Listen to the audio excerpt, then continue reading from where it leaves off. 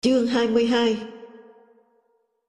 Tôi vẫn đinh ninh Lê Trọng Nghĩa cùng học ở Phun Dê như Vũ Lăng, Đỗ Đức Kiên. Cho tới một tối, dự lễ cưới Hồng Ánh, con gái út Vũ Đình Huỳnh, tại Sài Gòn. Nghĩa, Thế Vấn và tôi ngồi bên nhau ở một bàn, thì Vũ Thư Hiên, anh trai Ánh, đưa một thanh niên nước ngoài đến, nói là giám đốc nhà văn hóa Liên Xô ở Sài Gòn, giỏi tiếng Việt. Làm việc giới thiệu, tôi chỉ vào Lê Trọng Nghĩa, nói, đã học ở Liên Xô. Tôi biết, anh bạn trẻ nói. Ngỡ nói địa, tôi hỏi, ở đâu? Anh ta nói, ở Kutuzov. Tôi nói, sai, Frunze. Thì Nghĩa nói, đúng đấy. Tướng lĩnh, từ Võ Nguyên Giáp, Văn Tiến Dũng, Hoàng Văn Thái, Trần Văn Trà, Trần Độ, Lê Quang Đạo, học ở Kutuzov. Còn đại tá, học ở Phun Dê. Mở ngoặt, Lê Trọng Nghĩa bảo tôi một dạo, Mao đã có ý với Hà Nội, sao lại để tướng đi học ở nước ngoài như vậy được chứ? Đóng ngoặt. Đến đây, anh bạn trẻ Nga nói thêm, tôi còn xem ảnh các ông ăn thịt rùa với nhau. Ma xó. Chợt nhớ đến một quyển sách, nói hai cha CIA và KGB có hồ sơ phong phú nhất về địa danh, nhân danh ở mỗi nước. Cà phê Lâm Khói, phở Thìn ở Hà Nội là CIA biết cả. Anh ta chỉ không biết, khi tướng Giáp đi Liên Xô học, Mao Trạch Đông đã có ý kiến với đảng Việt Nam. Tại sao người đứng đầu quân đội một nước lại sang Liên Xô học? Mao chỉ muốn quân sự Việt Nam lụy Trung Cộng. Anh ta cũng không biết, lẽ ra Lê Trọng Nghĩa học ở Trung Quốc, nhưng Giáp đã kéo anh sang Liên Xô. Tình cờ ít lâu sau, kỷ niệm cách mạng tháng 10, Hội Điện ảnh Sài Gòn mời giới văn hóa đến dự. Chế Lăng Viên lên nói thơ Maya. Mở ngoặt, chốc chốc, lại hỏi vọng xuống, có phải thế không nhỉ, Trần Đĩnh? Đóng ngoặt. Giờ nghỉ, Mai Lộc đưa anh bạn Nga và tôi ra phòng khách, thì Chế Lăng Viên cũng vào, ngồi xuống cạnh tôi, quàng vai, đưa quyển Hoa trên đá, đề tặng, kèm địa chỉ 40/7 Tân Thái Sơn, phường 16, quận Tân Bình, ngày 15 tháng 11, 1985. Tôi giới thiệu Chế với anh bạn Nga. Chế Lam Viên, nhà thơ rất nổi tiếng. Anh bạn Nga chăm chú nhìn Chế, rồi lắc đầu. Không nghe thấy. Dân tộc thiểu số à? Thơ phải dịch ra tiếng Việt không? Giám đốc nhà văn hóa Liên Xô biết Nghĩa học Kutuzov, ăn thịt rùa, mà không biết Chế Lam Viên. Khi trở lại phòng họp, anh ta đi cùng tôi ở đằng sau. Bỗng nói, ông này cúi xuống hôn Mao, mà thấy ông ấy lên cao ghê lắm đấy. Tôi không bắt chuyện. Lạ lùng là sau đó vào họp tiếp, nhìn Chế, tôi chợt nhớ đến một buổi sáng rét căm căm, Chính Yên ra trận địa pháo ở bãi sông Hồng, phỏng vấn. Đã rủ tôi đi. Sương mù bồng bềnh và những giọt nước như kim châm lên mặt, làm tôi buồn, nghĩ, rồi chúng sẽ không còn. Bom đạn sẽ xua tan mãi mãi sương mù sông Hồng. Một đại úy trẻ nói, sáng hôm kia, nhà thơ Chế Lanh Viên ngâm thơ ở đây. Tự nhiên tôi hỏi, ngâm những gì? Ca ngợi đại hậu phương Trung Quốc bên kia biên giới là nhà, với lại lên án thỏ. Thỏ? Vâng, ngâm, những con thỏ hòa bình, ngươi nghịch tuyết trong khi ta chịu lửa, ta chiến đấu chính vì ngươi đó. Anh sĩ quan nói, lúc ngâm thì chính nhà thơ vịn vào dòng chữ, chế tạo tại Liên Xô, trên nòng pháo mới toanh. Tôi nói, tôi ở trường múa, tại khu Văn Công Mai Dịch. Ngay đầu chung cư tôi, một lính Liên Xô luôn ngồi coi một tổ hợp máy nổ, ngày đêm phát điện cho radar quét máy bay Mỹ. Đặc biệt, thấy người lại cúi gầm như có lỗi. Chắc đã được dặn là người Việt Nam rất ghét Liên Xô. Mà đúng là chẳng ai đi qua chào hỏi họ. PKL, chuyên viên vụ báo chí, truyền đạt ở nhiều nơi rằng Liên Xô sang giúp ta, chẳng qua vì ta thắng to quá, nên muốn dây máu ăn phần. Tôi hỏi, sao nói thế? thì PKN nói, Trung ương bảo thế nào tớ nói thế ấy. Các cụ cho nhà báo Trung Quốc vào vùng giải phóng, chứ đâu cho Liên Xô. Cho Trung Quốc nghiên cứu đặc công ta, chứ Liên Xô thì xin nghỉ. Ông lên Trung ương mà chất vấn. Tôi đọc Hoa trên đá. Sinh thời nào chúng biệp theo thời ấy. Thời hổ thật chúng bày trò hổ giấy. Giả cách mạng, giả anh em, giả mặt trời hồng. Thối quắc gió Tây rồi, còn dở giọng gió Đông. Quỳ gối cho đế quốc cưỡi từ lâu rồi, còn đóng kịch. Pháo Bắc Kinh thay vào bơm Mỹ. Hôm qua bạn bè nay thành đao phủ. Vẫn hát quốc tế ca và dương cờ đỏ. Lũ thái thú tân trang bằng một ngọn cờ hồng. Lại lạy, xin lỗi hai bà Trưng, vân vân. Hơi bâng khuâng, y hệt Diễu Mao với tôi ngày nào. Bao lâu rồi, từ hôm anh bảo tôi, từ nay đụ mẹ đồng chí rồi đấy, đến tập thơ đụ mẹ đồng chí khác nữa này. Lại mừng, đà này, chế sẽ dần tố ra hết các cốt từng xui anh thờ lầm lũ thái thú phất cờ hồng. Chợt nghĩ, nếu một nhà thơ Trung Quốc viết, sinh thời nào chúng mù tin thời ấy, thời hổ thật chúng mù tin hổ giấy, mù tin cách mạng, mù tin anh em, mù tin mặt trời hồng. Lê Thọ chánh văn phòng, rồi phó ban nông nghiệp báo Nhân dân, sang làm cố vấn, giúp báo đảng ở Campuchia tuyên truyền nông nghiệp. Khổ lắm, báo đảng mình ế, lại sang giúp bạn cho ế theo. Anh cười khà khà nói, cái bãi miền này nuốt không trôi mà khạc ra thì ê. Này, cộng sản sản xuất tồi, nhưng đánh nhau thì ác như nhau. Du kích Khmer Đỏ đấy, rất đông trẻ con 14-15, mà đánh ta cực hung. Không chỉ trẻ con Việt Nam anh hùng nha. Việt Cộng mượn đất nó đánh Mỹ, thì nó mượn đất Thái đánh lại. Nó ghét ta lắm. Lúc Trung ương Cục và Thành ủy Sài Gòn gia định đóng nhờ căn cứ địa của Pol Pot tại tỉnh Kendan. Đêm, anh em ta vẫn nghe thấy lính Pol Pot hô ầm ầm, cắt Jun, chặt đầu mọi. Gọi ta là Jun, là mọi. Mở ngoặc, Thọ cười phá lên, đóng ngoặc. Nghe đâu, xưa đội bóng Campuchia đấu ở Ganefo. Sihanouk cho phép được thua tất cả, nhưng phải thắng Jun. Tôi nói, để tự hào dân tộc, anh nào cũng kiếm một kẻ thù. Ta kiếm Mỹ, Campuchia kiếm Jun. Tự hào đâu không rõ, chứ nói, ê thật. Lê Thọ nói tiếp, sáng chủ nhật nào, khu chuyên gia Jun cũng ầm ầm như nhà máy Ba Son. Vợ chồng chuyên gia vần thùng phi về đầy sân, rồi chặt dàn thẳng ra, làm rào che chắn. Khốn nạn, nhặt nhạnh thu vén được tí nào, thì phải phòng gian bảo mật chứ. Chủ nhật ăn tươi là ra chợ mua đầu cá, thứ dân bên đó vết đi, về nấu canh chua. Mẹ đầy đường, thả cửa trèo lấy. Mở ngoặc, tôi vụt nhớ Trần Vũ Nhai kể chuyện. Chuyên gia y tế ta ở Algeria. Ba anh chung một phòng, mà đèn bếp cháy bóng thì mặc kệ. Len rẻ như thế, bỏ tiền mua bóng đèn làm gì, cho hẹp vốn đi. Mỗi anh một bao diêm, giấu đầu giường. Hễ thấy ai đánh một que lên, là hai anh kia phải mở ngay bao của mình ra, đếm xem que nó vừa đánh có phải là nẫn của mình không. Đóng ngoặc. Lúc ấy có 3 chế độ bồi dưỡng bở cho cán bộ. Vào nằm Việt Xô, đi làm chuyên gia ở Campuchia, và cho con cái sang học hay lao động ở các nước anh em. Ông hỏi, nay tôi thấy thấm thía cái gì nhất à? Mạng người. Vụ sập hầm ếch, chết hàng trăm dân công làm thủy lợi kẻ gỗ Nghệ An, mà khi làm lễ mừng công không hề truy điệu họ. Có phải là nhờ Mỹ nó tìm thi hài lính chết mà ta cũng học nó tìm không? Ngô Lê Dân, chuyên viên báo Nhân dân, từng ở Phnom Penh 7 năm, giúp báo Rochia Chun, tức Nhân dân của Đảng Nhân dân Cách mạng Campuchia.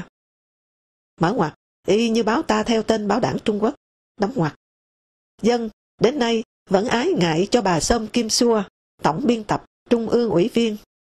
Khi ta rút, đảng mất quyền, hết ngân sách, báo đảng chỉ còn in vài chục tờ, kiểu bản tin phát không để giữ tiếng. Không còn lương, mấy anh chị em ở báo đành thu hẹp chỗ ở trong trụ sở lại để cho thuê lấy tiền, chia nhau lần hồi. Sau gặp anh em ta, bà ấy cứ khóc. Dân cho biết Tổng bí thư Pennsylvania bị hạ vì có ý thân Liên Xô. Đâu như có nói, làm đầy tớ thằng giàu còn hơn làm nô lệ thằng nghèo. Tôi đùa Dân, thế ra ta như trâu trắng, đến đâu là đem họa đến đấy nhỉ? Dân còn kể việc anh được ông Võ Nguyên Giáp tâm sự u ám. Anh đến đưa cho bà Hà một thư của Thanh Hảo, nữ phóng viên nhiếp ảnh báo Nhân dân. Không ngờ đại tướng giữ anh lại, phàn nàn chuyện ông đi mấy nước Bắc Phi, thì được Algeria mời. Và sau khi báo cáo về nước, ông đã đến đó. Rồi, ông ngao ngán nói, người ta phê bình tôi vô kỷ luật. Ngô Lê Dân bảo, lần đầu tiên gặp tép riêu lạ mặt như Dân, mà đại tướng cũng kể lễ nỗi niềm, thì chắc trong lòng cay đắng lắm. Tôi thấy vui vui, chỉ cần ta ngó quanh là thấy đầy khắp vết tích tội lỗi của đảng. Như hồi cải cách ruộng đất, có người nói, cứ nhìn mặt bất cứ địa chủ nào cũng thấy máu bần cố. Ác lắm.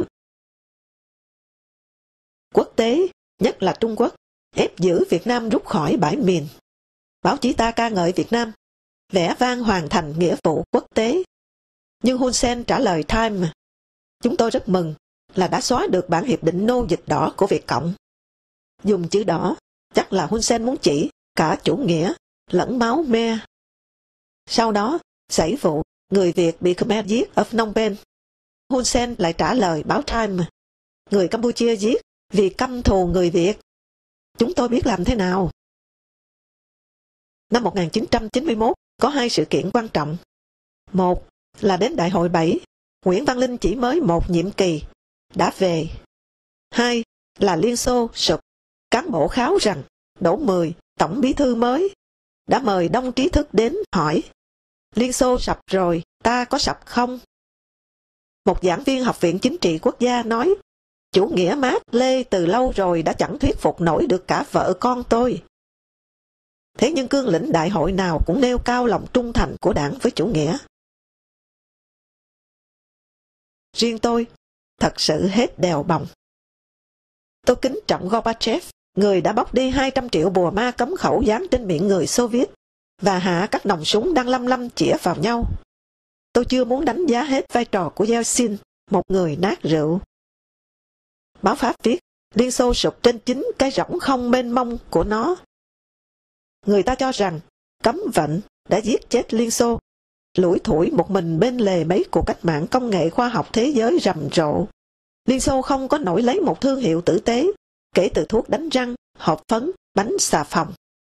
Cơ bản vẫn là nền kinh tế moi ruột, dầu lửa, kim cương, nhiều của mà dân nghèo, công nghệ thấp, nghịch lý thế mà lại hợp lý.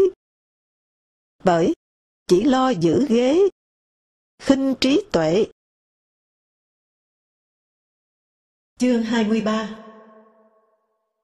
Đông Đức, cái mặt tiền hoa lệ của chủ nghĩa xã hội, sụp 1989.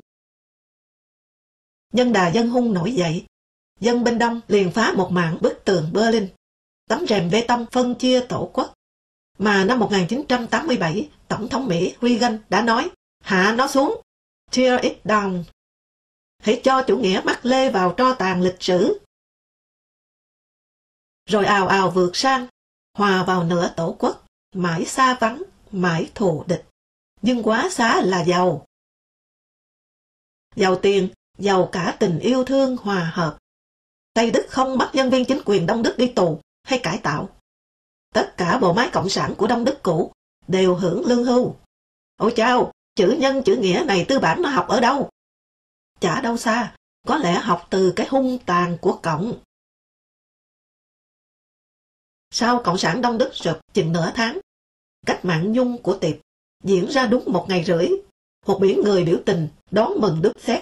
Nguyên Tổng bí thư từng đề xuất chủ nghĩa xã hội với mặt người và mùa xuân Praha, rồi bị lưu đày.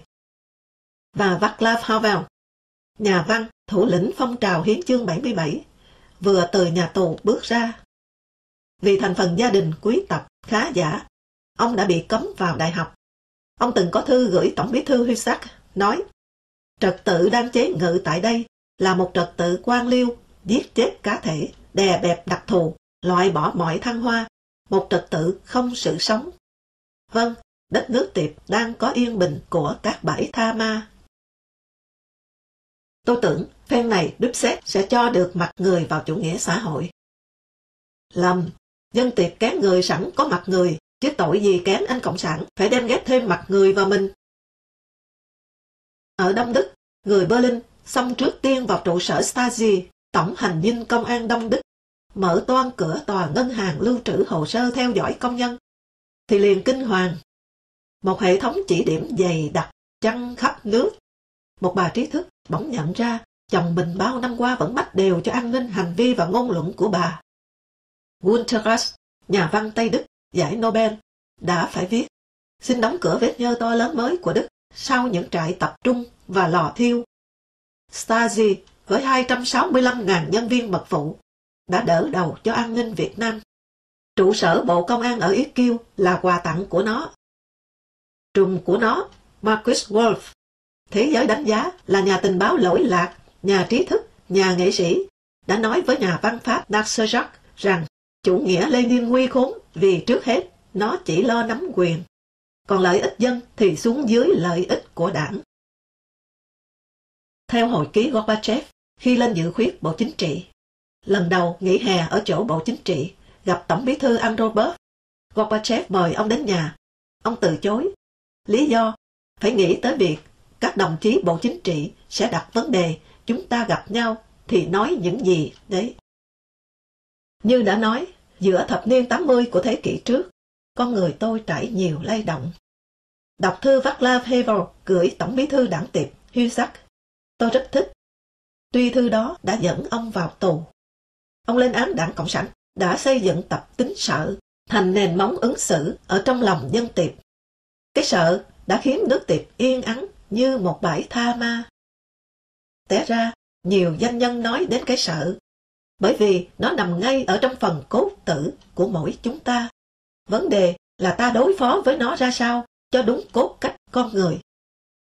Tổng thống Roosevelt cho rằng cần chống trước tiên cái sợ ở trong ta. Faulkner, nhà văn Mỹ, dành cả một đoạn trong diễn văn nhận giải Nobel, kêu gọi chống cái sợ.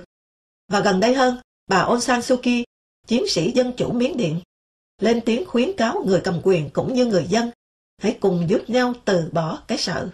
Theo bà, người cầm quyền sợ dân lên án, nên không dám cho dân hưởng dân chủ. Khác người, Stalin biết khai thác triệt để cái sợ của người dân. Theo De Gaulle thì hiểu sợ là động lực mạnh mẽ thúc đẩy quần chúng hành động, nên Stalin đã dựng lập nên hệ thống sợ có tính quần chúng, bát ngát, bao la.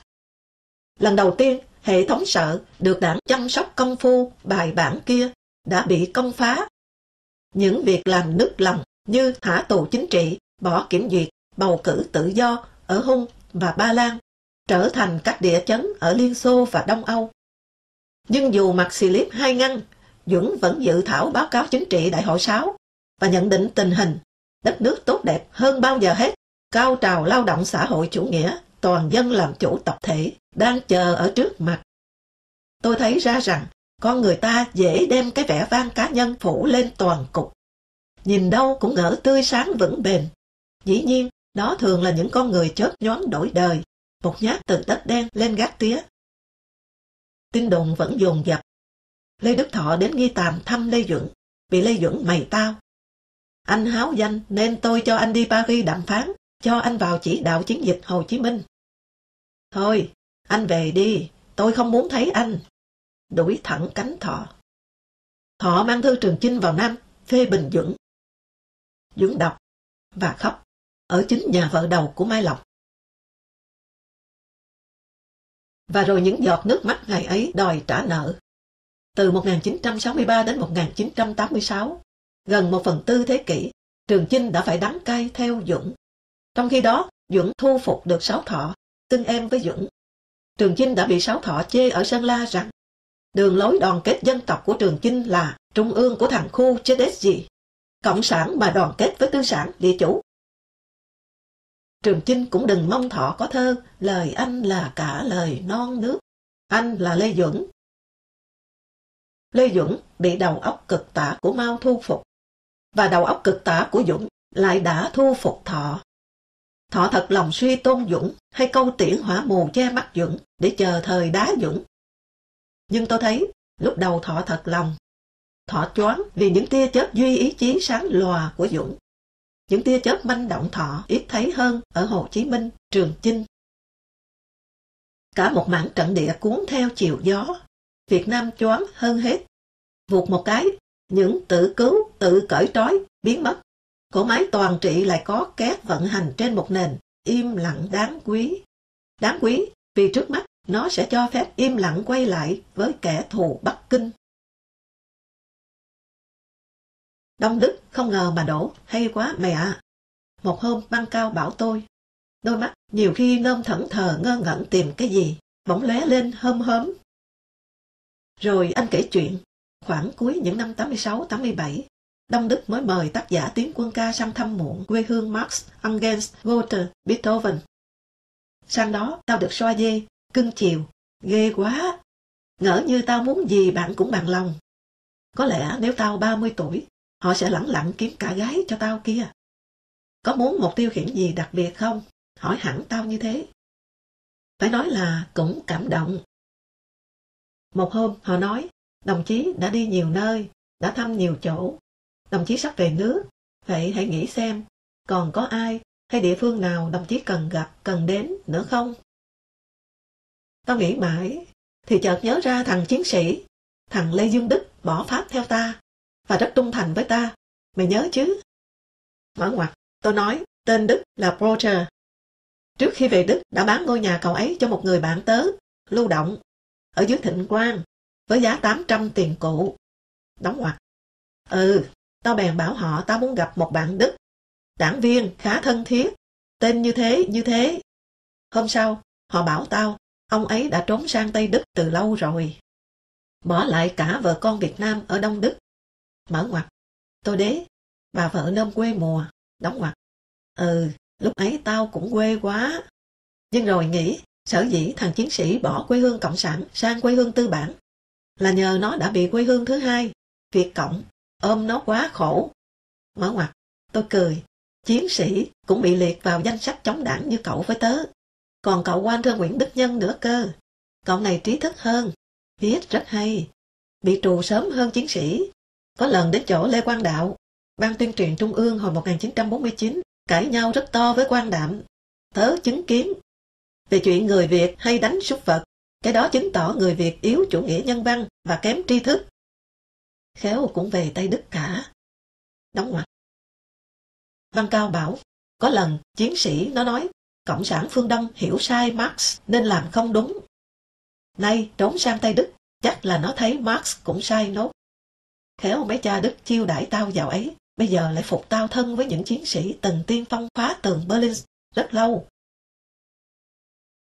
Văn Cao lại nói, có một giáo sư nhạc học Đức bảo anh, giá như hồi mới độc lập, bị Stalin lờ đi, mà Việt Nam nhảy theo phương Tây, thì nay đã thành một thành trì của thịnh vượng và văn minh dân chủ ở Đông Nam Á. Ít gì cũng ngang Singapore. Tao bảo, nhưng Truman cũng lờ Hồ Chí Minh. Thì ông giáo sư nói, vì họ biết tổng cái bụng vờ vịt của các ông chứ. Các ông vẫn trung trinh chui với Cộng sản. Nếu như các ông cử người gặp họ, mà nói rõ tình đầu, tuyên bố từ bỏ Cộng sản, đặt ngay quan hệ ngoại giao và kinh tế. Rồi Văn Cao thở dài. Lúc ấy, Văn Cao không thể hiểu, thế kỷ 21, Thủ tướng Đức, bà Merkel, lại là một người sống ở Đông Đức.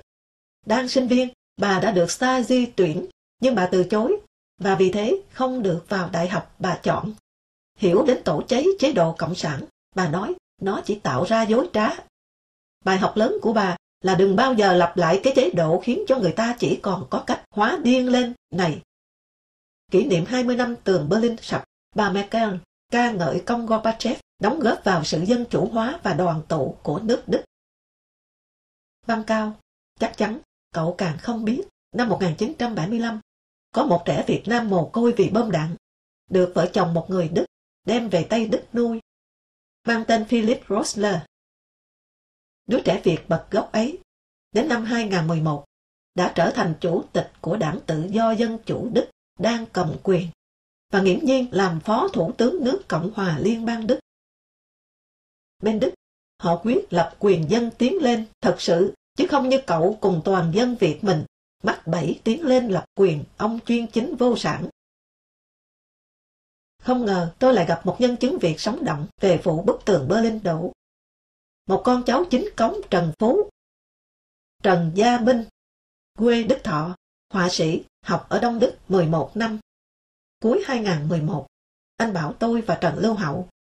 Trần Phú là một trong mấy người Việt đầu tiên đến đất nước chuyên chính cộng sản, thì có lẽ cháu là người Việt đầu tiên ở Đông Đức đặt chân đến Berlin ngay sau khi bức tường Berlin đổ. Tối trước, cháu uống rượu ngủ say, không biết gì cả, sáng đến trường vắng tanh, hỏi bà lao công. Bà nói, Herr Minh, bức tường Berlin đã mở, người ta sang chơi bên đó hết cả rồi. Hội lễ cả ở bên đó rồi. Cháu bèn sang, cẩn thận bước qua, thấy hai lính Mỹ to tướng cầm 2 khẩu M16 đứng cạnh chỗ tường bị phá mở. Hỏi, sang được chứ? Thì họ nói, vùng đất của tự do rồi mà, mời ngài sang. Sau đó, đi lĩnh thẻ nhận ở ngân hàng 100 mark Tây Đức, để tự do tiêu dùng tạm. Vùng đất tự do cưu mang đồng bào nghèo, độc đáo thật. Cho tiền tham quan, rồi đổi tiền Đông sang tiền Tây, mà chả theo tỷ lệ gì hết. Lẽ ra 1 ăn 8, thì nay 1 ăn 2, ăn 3, có khi ăn 1. Chả bù nhà nước Hà Nội, thừa cơ thắng trận, thì trảm cho đám dân thua, phải hóa ra thành cùng đinh bán xới. Một bạn của Gia Minh nói, hai cực tốt xấu với dân, đã rành rành, mà cứ xoen xoé. Nhiều khi thấy các tướng lãnh đạo, cháu cứ nhìn khoan vào đầu các tướng, cố tìm xem có cái hàng rào kẽm gai gì không, mà chẳng cái gì của dân vào lọt nổi trong đó. Có cái rào kẽm mác lê. Tôi nói. Chương 24. Báo đăng dự thảo báo cáo chính trị Đại hội 7 1991. Tôi gửi thư cho Bộ Chính trị. Tôi đề nghị Đảng cần xem xét trước hết bản thân có còn khả năng lãnh đạo nữa không, chứ không nên như dự thảo, chỉ viết Đảng cần xem xét các tiềm năng phát triển của đất nước. Có nghĩa là Đảng đã yên chí mình hoàn hảo, chỉ còn xem khách quan, đất nước và dân có với được tới yêu cầu của Đảng không thôi. Mà theo tôi thì hiệu lực lãnh đạo của Đảng thấp kém, lương công nhân viên vẫn chỉ đủ ăn cho 10 ngày, nghĩa là nhu cầu sinh học tối thiểu của đất nước chỉ được thỏa mãn 1/3. Hai công tác tư tưởng và tổ chức, mở ngoặt, nguyên nhân của mọi nguyên nhân, tiêu cực nêu ra từ Đại hội 6, đóng ngoặt. Hai công tác tổ chức và tư tưởng vẫn như cũ, lòng tin của dân càng mất vì tiếp tục nói không đi đôi với làm, tiếp tục sa sút đạo đức, tiếp tục bất lực với tham nhũng, quan liêu, khinh dân, tiếp tục đặt quyền đặt lợi. Đảng nói dân là gốc, nhưng dân tự nhận phó thường dân. Đảng nói Đảng có truyền thống đoàn kết, nhưng chính cương Nguyễn Ái Quốc bị luận cương Trần Phú thay. Và Võ Nguyên Giáp khiếu kiện Đảng đã được dân chia sẻ bằng mấy câu ca. Ngày xưa đại tướng công đồn, bây giờ đại tướng biệt chị em. Và chiến trận 30 năm, tướng Võ không còn nguyên mảnh giáp. Đảng nói Đảng chí công vô tư, thì dân nói mất mùa đổ tại thiên tai, được mùa vơ vội thiên tài Đảng ta. Đảng cần lấy đánh giá của dân làm chuẩn để sửa mình. Dân không tin Đảng là cái mất cay đắng nhất, phũ phàng nhất và cũng nguy hiểm nhất cho Đảng. Đảng im lặng, không hồi âm. Ít lâu sau, một buổi sáng, Nguyễn Chí Hùng, an ninh đến, mở ngoặt, tức là thư tôi gửi trên kia đã đến tay công an Hà Nội. Khôn ngoan thì tự hiểu, từ nay thôi góp ý xây dựng Đảng đi. Đóng ngoặt. Hùng hỏi, nhân sự đại hội, họp trù bị 2 ngày rồi, anh có nghe nói gì không? Không, tôi không bận tâm. Anh mà không. Bận sao nổi chứ, chúng ta biết cái gì? Đảng giấu kín bưng, đâu có như ở Mỹ họ vạch nhau ra ghê gớm khi tranh cử. Thí dụ đây, các lực lượng trong trung ương ghè nhau, anh có biết không? Tổng cục an ninh cũng chẳng biết, mà biết lại càng chế. Thế thì đó mò làm gì? Với lại mình có là trẻ con đâu để mà đi hứng hỏa mù. Hóa mù. Đại hội 6, Kiến Giang được một đại tá công an là cậu cho một bản đánh máy, có tên hơn 100 vị vào Trung ương. Đều là người dân tin dân yêu. Võ Nguyên Giáp thủ tướng, còn nhiều phiếu hơn Trường Chinh. Một người bạn đã được cho đọc, cứ ôm lấy Kiến Giang mà thúc thiết. Đất nước khá ra rồi đây. Theo anh, ông Giáp thế nào? Chí Hùng hỏi. 80 tuổi rồi và vẫn bị đánh. Mở ngoặc, tôi chưa biết sắp có án mới cho Giáp trong đại hội này. Đóng ngoặc. Anh ác thế, ông Giáp vẫn tỉnh táo lắm mà. Tôi ác hay ai ác? Nếu ai tốt thì đâu ông ấy ba đào. Thôi, nhân đây tôi nói nguyên tắc nhân sự của tôi. Hãy chọn nhân sự của đảng trong toàn dân. Tôi thí dụ đây, cái bàn này là dân cả nước. Cái khay chén này là đảng. Người tài trong bàn tất phải nhiều hơn người tài trong khay. Vậy, bầu tổng bí thư thì xin tìm người trong cả cái bàn. Tìm bầu được rồi mà chưa phải đảng viên thì lúc ấy kết nạp có sao? Lại được là đảng và nhân dân cùng làm và lấy dân làm gốc thật. Đại hội 7, Nguyễn Văn Linh về sau chỉ mỗi nhiệm kỳ. Thường là 2. Không cùng cánh sáo thọ, Linh chỉ là đệm lúc giao thời. Người ta không thể bỏ ông ngay sau khi buộc Trường Chinh ngọn cờ đổi mới rút lui. Ông than thở với đám Mai Lộc. Ở lại cũng không làm gì được. Tôi đề nghị anh Chính Cần làm trưởng ban tổ chức, mà họ có cho đâu. Họ là ai? Hóa ra lại có một đảng quỹ nhập thần sầu nữa ở ngay trong đảng. Nguyễn Văn An, vốn trưởng trạm điện huyện, hậu sinh một đời của Trần Xuân Bách, mở ngoặc, được ông Bách đặt cách cho vào tỉnh ủy, đóng ngoặc. Nhưng mấy đời của Nguyễn Văn Linh, nay lên trưởng ban tổ chức trung ương, nghĩa là có góp phần đưa Linh xuống. Đã nhận xét, anh Linh tốt, nghe bảo về là về liền, không khó khăn như những anh khác. Anh khác nào vậy? Trường Chinh ư? Và nói thế, phải chăng đã có phương án đề phòng khó khăn, trở ngại? Sẽ là gì nhỉ? Có phương án đặc biệt ấy trong hồ sơ lưu trữ không? 2 ngọn cờ đổi mới, thế là bị bứng cả, để cho Đỗ Mười lên tổng bí thư, làm sửng sốt gần như toàn đảng toàn dân. Hà Nội rộ ngay lại Tiếu Lâm, hồi làm bộ trưởng hay phó thủ tướng gì đó. Ông Vi Hành cãi nhau với con Phe, vỗ ngực, hỏi, không biết Đỗ Mười đây à? Phe đốt lại, đứa Đỗ đến lớp 12 tớ còn cho bấn xúc xích con mẹ nhà nó lên, thì ra quái gì cái Đỗ lớp 10 nhà ông. Mở ngoặc, lúc ở tù, ông viết, đọc, vất vả. Sau này, theo chế độ dốt học chính quy, nên vẫn đục, hoàng đục, đóng ngoặc. Các lão thành hỏi nhau, có nhớ hồi nào Đỗ Mười điên nằm Việt xô? Lên cơn, ông leo lên cái cây cạnh cổng, đứng xoạc chân cành cao cành thấp, giơ tay hét, xung phong. Các cô y tá ra dỗ bác xuống, đều ù té chạy. Bác mặc quần đùi, trận địa pháo đài bày ra hết, mà các cô thì không ở Nam Khoa nổi tiếc. Sau, gen điên của Đỗ Mười đã bền bỉ truyền sang cả con trai và cháu. Đồn rằng đặc điểm là thạo ăn người. Tôi nói, tôi đọc báo Mỹ, đăng bản khai sức khỏe của Reagan khi ra tranh cử tổng thống, có ghi ở mục tính dục là bình thường. Các cụ ồ lên, hỏi sao lại khai thế? Dạ, họ minh bạch. Không khai, ngộ ông ấy đồng tính luyến ái, lẹo khắp lượt các bộ trưởng thì sao? Quốc trưởng bên họ phải khai đầu tiên là có bộ não lành mạnh. Kẻo chập điện mà bấm nút cho nổ bom A thì chết toi hết. Với lại, người ta thiếu gì người bình thường mà phải đưa người bị tâm thần ra cai trị toàn dân lành lặn. Ít ra người ta cũng biết tế nhị, không làm cho dân cả nước tủi, không bằng một người có bệnh thần kinh. Từ đầu những năm 60, Kỳ Vinh đã đố tôi, tại sao mặc quần tây, mà bộ trưởng Đỗ Mười cứ sánh một bên gấu lên. À, trước kia hoạn lợn, ống quần bên chân xéo vào chuồng bách lợn, phải sánh, cho nên đã thành tập tính nghề, Kỳ Vân giải thích. Hoàng Minh Chính, Lê Trọng Nghĩa, kể ở Hỏa Lò, Đỗ Mười thường sảng khoái, nói, tớ đã xấu dai lại dốt chữ nghĩa, kém lý luận, thì khéo sau này thành công, làm thằng tuyên truyền cũng đét nổi. Nhưng tổng kết Đỗ Mười triệt để và công khai nhất là nguyên phó thủ tướng Đoàn Duy Thành. có vẻ Đỗ Mười đã ẵm mất ghế tổng bí thư của ông thật. Đại hội dạo này hay xảy đột tử. Đại hội 6, Hoàng Văn Thái, Lê Trọng Tấn lần lượt bất đắc kỳ tử. Lê Đức Anh liền thế hai ông làm Bộ trưởng Quốc phòng. Đại hội 7, Nguyễn Đình Tứ chuẩn bị lên chủ tịch nước, lại đột tử, Lê Đức Anh lên thay. Con mã của ông nhảy thang quá hay.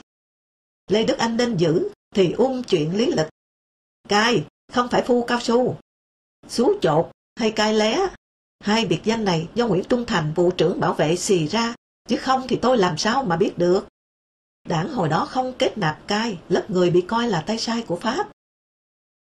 Hồi Lê Trọng Nghĩa, đại tá chánh văn phòng Bộ Quốc phòng, Lê Đức Anh là trung tá dưới trướng. Vợ cả ông ở trong Nam ra họp, đã đến tận văn phòng bộ, làm ầm lên chuyện ông lấy bà bé. Mới nổi trong Bộ Chính trị, có Nguyễn Hà Phan, chiến sĩ trung kiên nhà tù Mỹ Ngụy. Người o bế ông là Đào Duy Tùng, nhưng cũng xôn xao rằng bố Đào Duy Tùng ngày xưa lý trưởng, chuyên lùng bắt Trường Chinh, Hoàng Quốc Việt. Tôi hỏi Trần Độ, anh nói lúc ấy Hoàng Tùng có bắn chết Lý Khanh, hình như là chú bác ruột Đào Duy Tùng. Việc này tôi có viết trong hồi ký đón súng bên sông. Nhân sự của đảng nay tóe le ra, mới thấy bê bối quá. Và lạ là không như trước nữa, bí mật thâm cung cứ tóe loe ra. Tôi cũng bắt đầu thấy rõ đường diễn biến đi xuống của lãnh đạo, đồng thời nhìn ra nguyên nhân tại sao lại ngày cứ một kém đi. Đó là do đầu không dùng đầu mà chỉ dùng tay chân.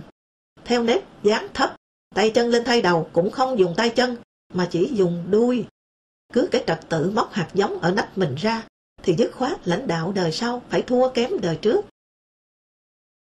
Đảng bỗng đề cao đại hội 7 là bước ngoặt. Ôi, đại hội 6 vừa ngoặt đổi mới, đã ngoặt về cũ luôn. Đại hội 6 nới quyền lực đảng thì 7 siết chặt hơn lên bằng cách đề ra cương lĩnh độc lập dân tộc gắn với chủ nghĩa xã hội, không thì mất độc lập.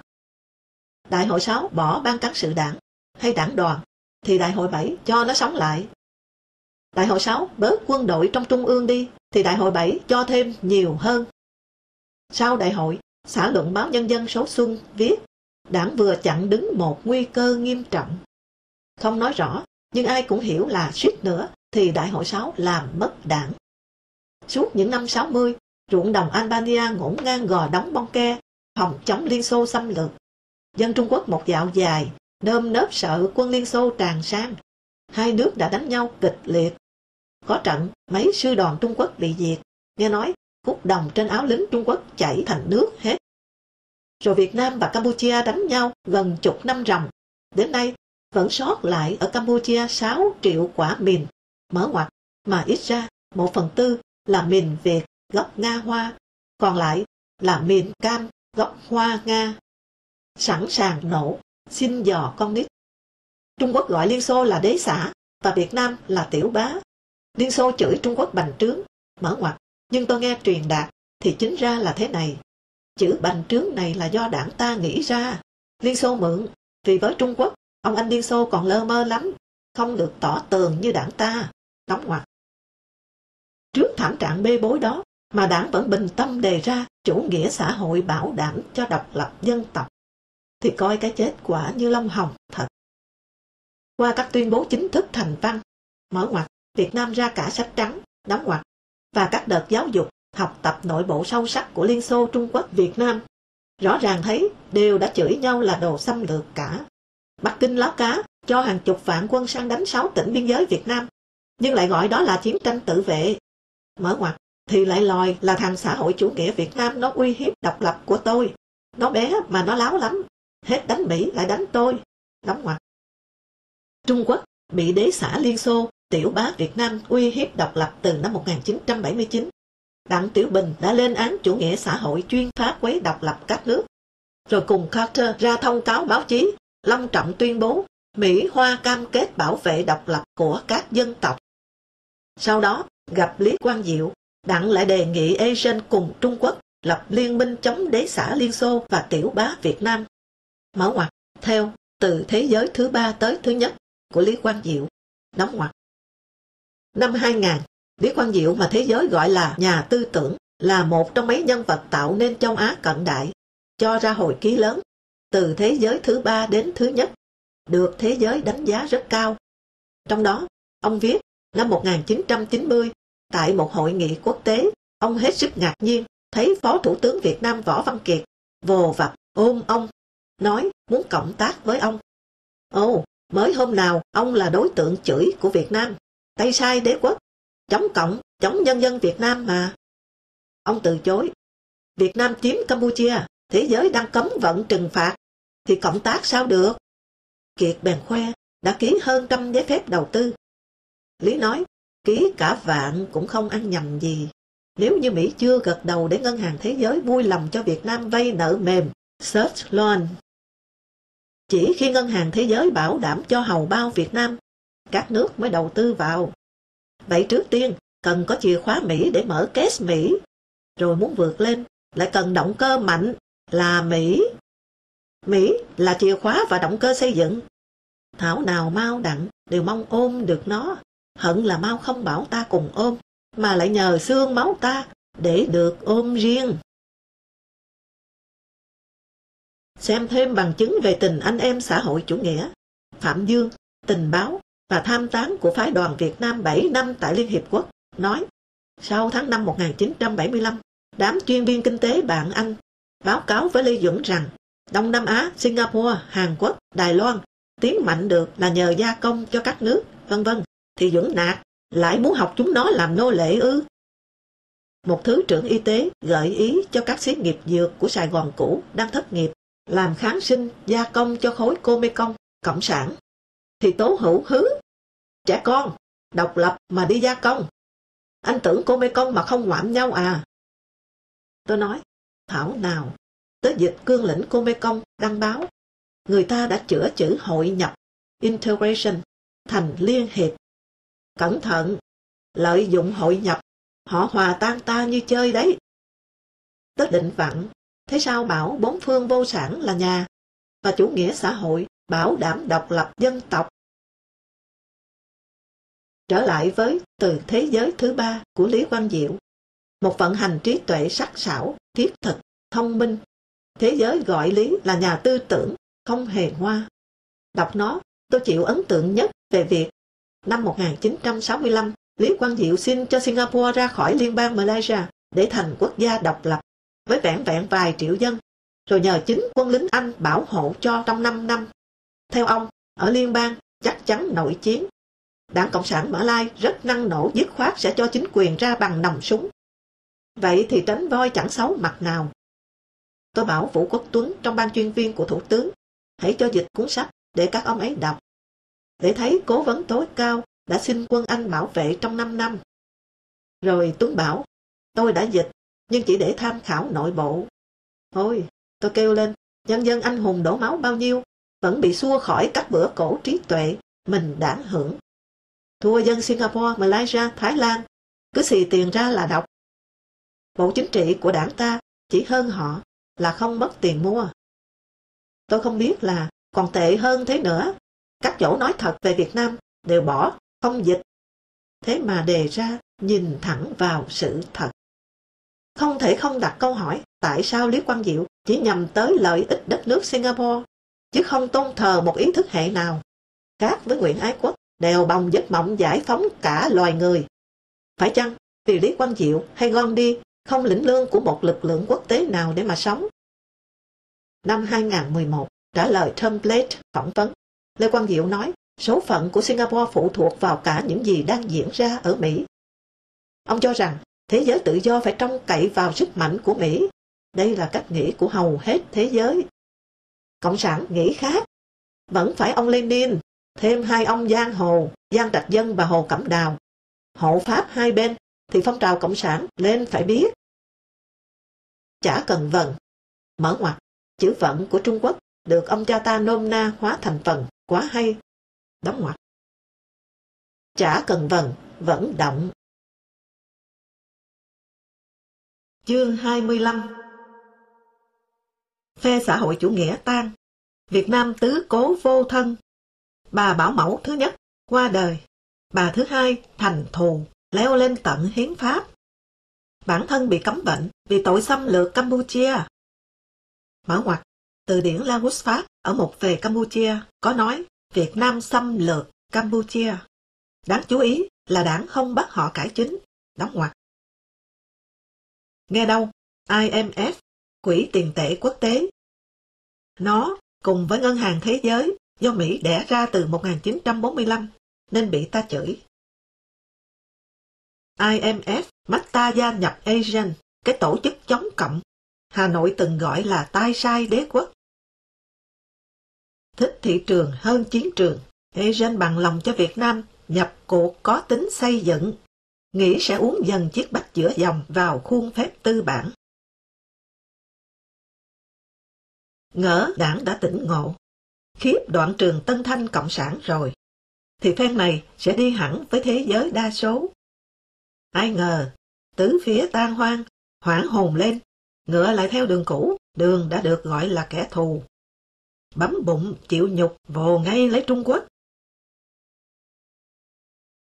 Dẫu sao, cũng cứ phải mở cửa.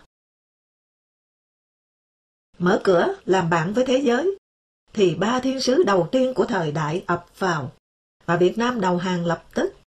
Đó là tỷ giá đô la làm cơ sở tính tiền, nói tiếng Anh, và đi xe Nhật. Nguyện trung thành với chủ nghĩa hết cả đời con kiếp cháu. Rất nhanh, cắt cướp toàn lượng Toyota Volga, thước đo quyền lực quyền lợi. Và tình liên minh vô sản vụt biến hết. Cùng Toyota lên đài, đô la công khai sang tay tiếu tiết tại bờ hồ. Dân sáng tác ca dao ngay. Hôm qua anh uống mao đài, hôm nay anh đổi sang xài vodka, mai kia anh nhậm champa, whisky anh sực, là dân ta sướng cứ rên lên hừ hừ. Đúng là không ai mò ra được lòng dạ đảng bằng dân thật. Một sáng, đến Vũ Cận, thấy một ông Pháp. Tuần trước, tôi đã chuyện với ông ở nhà bảo tàng dân tộc, đường Nguyễn Văn Huyên. Ông nói, trước, bố ông là giáo viên tiếng Pháp ở trường Anh Besaro, Hà Nội. Nhưng Việt Nam sau đó hận tiếng Pháp, công cụ nô dịch và đàn áp Việt Nam, nên hầu như chẳng còn mấy ai biết tiếng Pháp. Vũ Cận và tôi là de rarité, của hiếm. Ông hơi thận trọng nhận xét. Nhưng tiếng Trung Quốc cũng là công cụ nô dịch và đàn áp, thì lại được các ông rất trọng. Nghe nói, xưa ai để giấy có chữ Hán rơi xuống đất là phải tội. Tôi đùa, vì Trung Quốc không có Voltaire, Montesquieu. Ông bèn nói, trước sứ quán Thụy Điển, một khách sạn lấy tên BS Hotel. BS tiếng Việt là gì? Còn tiếng Anh thì quá là không hay rồi. Mở ngoặc, tiếng Anh, BS viết tắt, theo lối nói lóng, là bullshit, nghĩa là cứt bò, đóng ngoặc. Cận nói, ở tiếng Việt, BS là 3 sao, 4 sao, 7 sao. Hay buôn sượng bán sống, bôn sệt. Thích ngôn ngữ, ông Pháp liền chộp lấy 3 chữ vừa nghe. Cận nói, 2 chữ trên là nói buôn bán bất lương. Còn chữ bôn sệt là buôn bán trung thực, có thể dịch ra là extra bolshevisme hay bolshevisme condensé. Tôi nói thêm, như Nestlé, sữa đặc có đường, một thìa pha được 100ml. Ông Pháp gật gù, rồi nói, dẫu sao cũng là cái lỗi đáng yêu khi bắt đầu học đồng ca, thôi solo giữa sa mạc. Đến đây, tôi thấy dân chúng sính ngoại, trái với người cầm quyền bài ngoại. Lãnh đạo của chúng tôi, có bài và có bái, hay là vái, Vũ Cận nói, các vị đều từng vái chuộng bí danh bằng tên Nga và tên Trung Quốc cả. Cảm ơn cho tôi hiểu thêm. Hồ Chí Minh từng có mấy tên Nga, và tên Pháp hình như là Paul. Song tôi buồn là hiện nay Việt Nam không chuộng tiếng Pháp bằng tiếng Anh. Vì tiếng Pháp đô hộ chúng tôi đã 100 năm, còn tiếng Mỹ mới có 20-30 năm. Với lại, chúng tôi phải nắm chắc tiếng Mỹ để đánh họ cút. Gần gũi này là do ghét bỏ, Cận đùa. Dẫu sao, cũng mừng là các ông đã nhận mấy trăm triệu franc của Pháp để mở hội nghị nói tiếng Pháp. Nghe nói bài diễn văn tiếng Pháp của ông Trần Đức Lương đọc khai mạc hội nghị là có thầy chuyên dạy ông ấy đọc hàng ngày trong suốt 2 tháng cho tới khi thuộc lòng. Ông ấy nói xong, một bà Pháp ở trong ban tổ chức đến chúc mừng thì ông ấy cứ tỉnh bơ. Muốn gì thì các ông cũng đã có phân biệt đối xử về ngôn ngữ. Tôi đùa theo. Thế thì phải nói các nhà lãnh đạo nước tôi yêu tiếng Pháp hơn cả. Vì không ai nói mà vẫn nhận vơ có nói. Vả lại, nước chúng tôi có thuật ngữ, đi hai chân. Thô sơ, đi với hiện đại, tự lực và ngoại viện. Hai vai hai gánh ân tình, Liên Xô, Trung Quốc. Này, hai lưỡi, Anh và Pháp, ok. Này, chúng tôi có chữ đắc co giống ok. Ok đắc. Voilà, notre bipédalisme langagier. Ngôn ngữ đi hai chân của chúng tớ đấy. Với lại mỗi thứ một thời. Từng có thời cả thế giới hát theo Josephine Baker. J'ai deux amours, mon pays et Paris. Tôi có hai mối tình, đất nước tôi và Paris. Cậu là một cha francophile, yêu Pháp, chứ không phải francophone, nói tiếng Pháp. Tay bạn Pháp nháy mắt nói. Ông bạn đi rồi, Cận bảo tôi. Tay này chả thiết chuyện ta nói tiếng Pháp hay tiếng Mỹ nhiều đâu, mà chỉ cốt kháy vào chuyện dân Việt ôm ấp tiếng Mỹ đã từ quá lâu. Mà quả thật lạ, chỉ có thể nói tiếng Anh Mỹ đã phục nấp lâu bền ở trong lòng người Việt, để thời cơ đến là vấp cờ vùng lên, mở trận địa bao la nhanh gọn đến thế. Cái gì trong vô thức Việt dắt tay nó rinh tùng rinh đi vào ngon vậy. Coi đó là chuẩn mẫu đổi đời, hay biểu trưng của trùng khơi của bay bổng, niềm khao khát nâng cao giá trị bản thân, hay ghét của nào trời trao của ấy.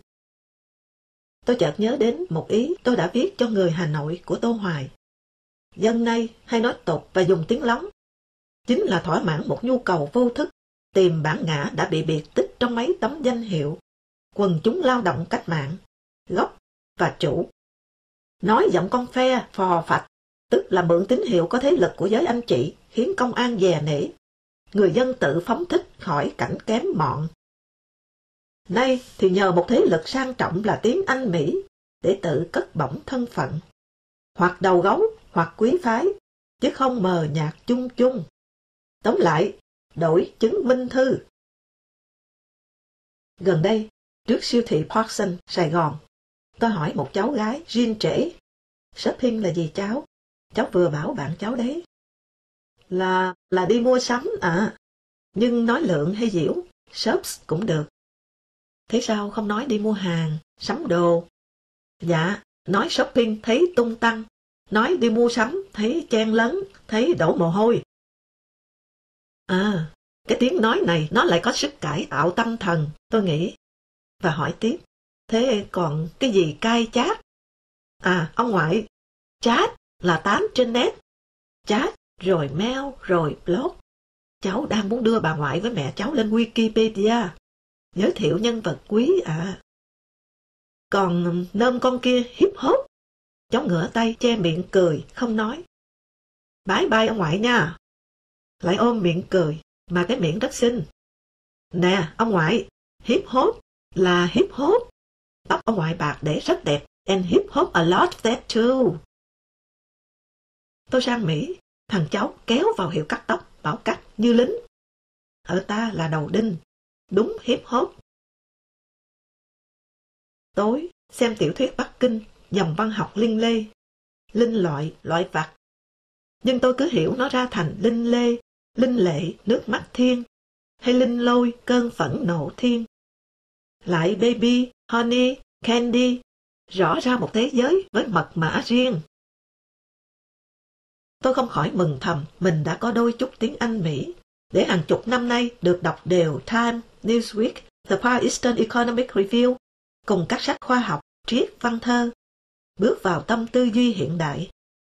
Thế là chợt thèm trẻ quá, thèm tham gia cái diễn đàn chat, blog, Wikipedia, YouTube của đa số vô danh đang được thả cửa vượt ra khỏi mọi lãnh đạo, kiềm chế, để nói, nghĩ, làm phim, làm báo, xuất bản sách, làm thượng nghị sĩ, thám tử tư dò xét các cốt. Chủ động tạo dựng cuộc sống, mà ở đó, vương tướng Khanh Hầu chính là tôi. Các bầu trời ngoại xa lạ mà gần gũi, thân thiện đó, xâm nhập hồn nhiên như thời đại, như không khí. Chúng là một lực kéo ta khoái trá nhảy vào cuộc chơi, vào thẳng trung tâm sự vật. Đó là một lò luyện miễn phí, hiền tài, nguyên khí quốc gia, ở quy mô quốc tế, không bè phái, chia rẽ. Ở đó, tiếng nói của một thiếu niên cũng làm cho quyền uy chột dạ. Ngày xưa, thống trị bắt người rải truyền đơn chống đàn áp, thì nay không bắt nổi kẻ rải chữ vô hình lên không gian. Bộ trưởng Nội vụ Nga Khashid Nurgaliev đã nói, đâu có Internet thì đấy minh bạch. Chúa tạo ra con người, nhưng Internet làm cho con người bình đẳng. Vậy, có thể kết luận, Mỹ đã có công lớn trao cho con người khắp thế gian này có công cụ để bình đẳng được với nhau, không? Ý thức hệ, vốn bè phái cực độ. Mở ngoặt, nhờ Đặng Tiểu Bình, trí thức mới được bám gót công nông, nổi giá lên tí chút. Đóng ngoặt, là hiền tài hay nguyên khí quốc gia, tức trí thức, đều yêu nước, đảng đã xác nhận. Đều biết đảng cầm quyền là thay mặt đất nước và nhân dân. Thế nhưng, chưa hề thấy nguyên khí nào cắt tay lấy nguyên huyết, viết đơn xung phong vào đảng, để được phục vụ tốt hơn nữa. Sợ hai cái rớp, trí phú địa hào đào tận gốc tróc tận rễ. Và vào thì cũng chỉ đến làm kiển chăng. Họ biết, ở giữa họ và đảng có một rào chắn bè phái kiên cố về trí tuệ. Mở ngoặt, chủ nghĩa Marx, con đẻ tinh thần của công nhân, phải cải tạo triệt để nguyên khí quốc gia, hồng trước chuyên sau. Mà Mao Chủ tịch đã dạy, và ta kiên trì theo, coi cái vỏ thanh lọc nội bộ này như nguyên lý cuộc sống. Đóng ngoặt. Họ biết ở giữa họ và đảng có một rào chắn bè phái kiên cố về trí tuệ, là cả một cái vực sâu chia cắt về đạo đức. Mở ngoặt, họ khó trung thành tuyệt đối với đảng. Đóng ngoặt. Bởi thế, kết nạp hiền tài, đảng phải xét 3 đời lý lịch và đòi thời gian thử thách dài hơn. Còn phần họ, thì vả gì mà đang yên đang lành lại xung phong xin vào để cho hương hồn ông bà bố mẹ bỗng dưng bốc mùi. Mở ngoặt, thí dụ nhãn tiền, Hồng Linh, chi bộ yêu nhắm kết nạp, và thế là loài ông bố bị ta giết oan. Đóng ngoặt. Bởi nguyên khí quốc gia là phải chịu nguyên khí giai cấp quản lý, cải tạo, dạy dỗ, cho kỳ mất quốc gia đi. Solzhenitsyn, văn hào Nga, có một câu hay, ai tôn thờ bạo lực thì tất phải chơi trò dối trá. Thời gian này, một tối tôi đến Lê Trọng Nghĩa, rủ anh đi vòng quanh cái vườn hoa con ở ngã tư các phố Trần Phú, Sơn Tây, lên chợ Ngọc Hà và ông Ích Khiêm. Tôi nói, chúng ta nên gặp Sáu Thọ. Đặt thẳng vấn đề, chúng tôi đề nghị đảng cho một công tác, để chúng tôi cùng với đảng đổi mới. Cùng với đảng là có phần của chúng ta, chứ không phải chỉ theo đảng. Tôi nghĩ các ông ấy cũng đang cần rửa mặt, mà cái vết cần rửa nhất là vụ của chúng ta. Vậy thì quyền bính tổ chức trong tay, các ông ấy có thể bằng lòng. Sợ gì mấy đứa chúng ta? Còn chúng ta, qua công việc, có thể tác động, gây ảnh hưởng. Ít nhất cũng không lạc lõng như hiện nay. Tôi không gặp Thọ được, vì tôi không phải lão thành cách mạng như các anh. Tác động của tôi không lớn bằng các anh. Cho nên tôi nghĩ anh hay Hoàng Minh Chính hay Lưu Động nên chủ động đề nghị gặp Thọ. Nghĩa im lặng. Sau đó, theo đề nghị của tôi, Chính, Nghĩa, Hoàng Thế Dũng, Trần Thư, Gia Lộc, Lê Đạt, một sáng mát mẻ đã đến nhà Lưu Động hẻo lánh ở Thịnh Quang, bàn việc này. Chính phản đối, cho là nay cứ việc đứng ngoài mà đấu tranh trực diện. Tôi nói, trong bộ máy có chúng ta, nhất là các ông. Các vị lão thành vốn bắt đầu ngầm đồng tình với các ông. Mà số này đông đấy. Mới dám gần gũi chúng ta, và qua đó chúng ta mở rộng ảnh hưởng. Tôi hỏi ông, mới ra tù lần đầu, ông viết khen Lê Duẩn là thiên tài. Tôi bảo không nên khen thế, thì ông bảo sách lược thôi. Vậy nay sao không thử sách lược này một lần xem? Tôi bảo, Đặng Tiểu Bình 3 lần viết thư xin Mao rủ lòng tha tội. Thế mà rồi chính Đặng cho Mao kềnh. Đặng biết vai trò của bộ máy. Thư ký của Hồ Diệu Bang trốn chạy sang Mỹ cũng viết, không thể đứng bên ngoài mà làm sập cộng sản. Cần cái lực chia rẽ ở nội bộ nó. Cuối cùng, sách lược đội lốt tung thâm của tôi chết ngóm. Tranh luận dữ với Chính, tôi là người cuối cùng ra về. Đến cổng ngoài, tôi thấy Nghĩa dắt xe chờ ở đó. Đỉnh cáu quá. Mình đi cùng với. Người Mỹ đầu tiên đến Hà Nội lâu là Desai Anderson, tiền trạm sứ quán. Thứ đến Winston Lord, trợ lý Bộ trưởng Ngoại giao Mỹ. Lord đã soạn chương trình 10 điểm của Mỹ ở Thái Bình Dương. Theo đó, châu Á-Thái Bình Dương đang là quan trọng nhất với Mỹ. Nhắc nhở, trong 5 chế độ cộng sản sót lại, thì ở khu vực có 4 cái còn có thể gây rối. Ông cho biết, cường độ và độ nồng ấm trong quan hệ Mỹ-Việt tùy thuộc vào tiến bộ của Việt Nam ở lĩnh vực tự do và dân chủ. Quả là Mỹ sẽ cứ giữ hoài cái tiêu chí này. Với Việt Nam, Trung Quốc khăng khăng đòi Biển Đông. Mỹ nhất định đòi nhân quyền, dân chủ. Rồi Mỹ bỏ cấm vận, mở ngoặt, chắc tin lời hứa của Việt Nam, đóng ngoặt. Đô la Mỹ, một nhát, bền kinh tế Việt Nam tăng trưởng 9%. Tư sản mới nhảy ra, mở lại cái nghiệp còn u uất oan hồn lớp cũ. Mấy ông tư sản từng bị lột, chẳng biết sao lại cho tôi xem những con số cải tạo tư bản ở miền Bắc. 100% hộ tư sản công nghiệp, tức 783 hộ. 97% hộ tư sản thương nghiệp, tức 4.826 hộ. Và 319 hộ tư sản giao thông vận tải, bị xóa sổ. 14.000 công nhân được giải thoát khỏi quan hệ sản xuất tư bản chủ nghĩa. Rồi 230.000 tiểu thương vào hợp tác xã cung tiêu, mở ngoặt, tiểu thủ công 10 năm nữa là diệt vong hoàn toàn, đóng ngoặt. Một tư sản già nói, có đúng là chỉ bằng cái vảy ghẻ không? Thế mà tiêu diệt nghiến luôn. Bây giờ cờ đào lại phất cho tư sản mới, giấy binh. Liệu họ rồi có lại bị chủ nghĩa xã hội bắt xé xác ăn mừng phen nữa không đây? Rồi Clinton tuyên bố bình thường hóa. Diễn văn của Clinton đăng báo Nhân dân có mấy chỗ đáng chú ý. Chúng ta sẽ phát triển buôn bán với Việt Nam phù hợp với pháp luật Mỹ. Mở ngoặt, tôi nhấn mạnh ở đây và ở dưới, đóng ngoặt. Có rất nhiều cái đòi hỏi những xác nhận về quyền con người và lao động thì mới có thể thực hiện được. Tôi tin tưởng vào việc bình thường hóa quan hệ và tiếp xúc Mỹ-Việt sẽ thúc đẩy sự nghiệp tự do ở Việt Nam như đã từng diễn ra tại Đông Âu và Liên Xô cũ. Những người Mỹ dũng cảm đã chiến đấu và hy sinh ở Việt Nam đều là vì tự do và độc lập của nhân dân Việt Nam. Chúng ta tin rằng bước đi này sẽ mở rộng tự do ở Việt Nam. Các cựu chiến binh được tiếp tục sự nghiệp cũ. Lần đầu tiên, lời lẽ phản cách mạng đăng trang trọng trên trang nhất báo Đảng. Một trí thức bảo tôi, này, Đảng cũng biết xuống xề xàng xê liếu ngọt ra phết đấy chứ. Không nhịn được, rủa tiếp. Sư thằng đế quốc, sướng thế. Đến nước vô sản mà cứ tha hồ nói. Mình dân nước vô sản thì lại đết được. Tôi có phân vân. Cho Clinton nhảy thẳng vào dinh lũy tư tưởng, ca ngợi mục tiêu chống cộng và bảo vệ tự do cho Việt Nam. Đảng đã mót Mỹ đến mức này rồi cơ à. Có hy vọng được không?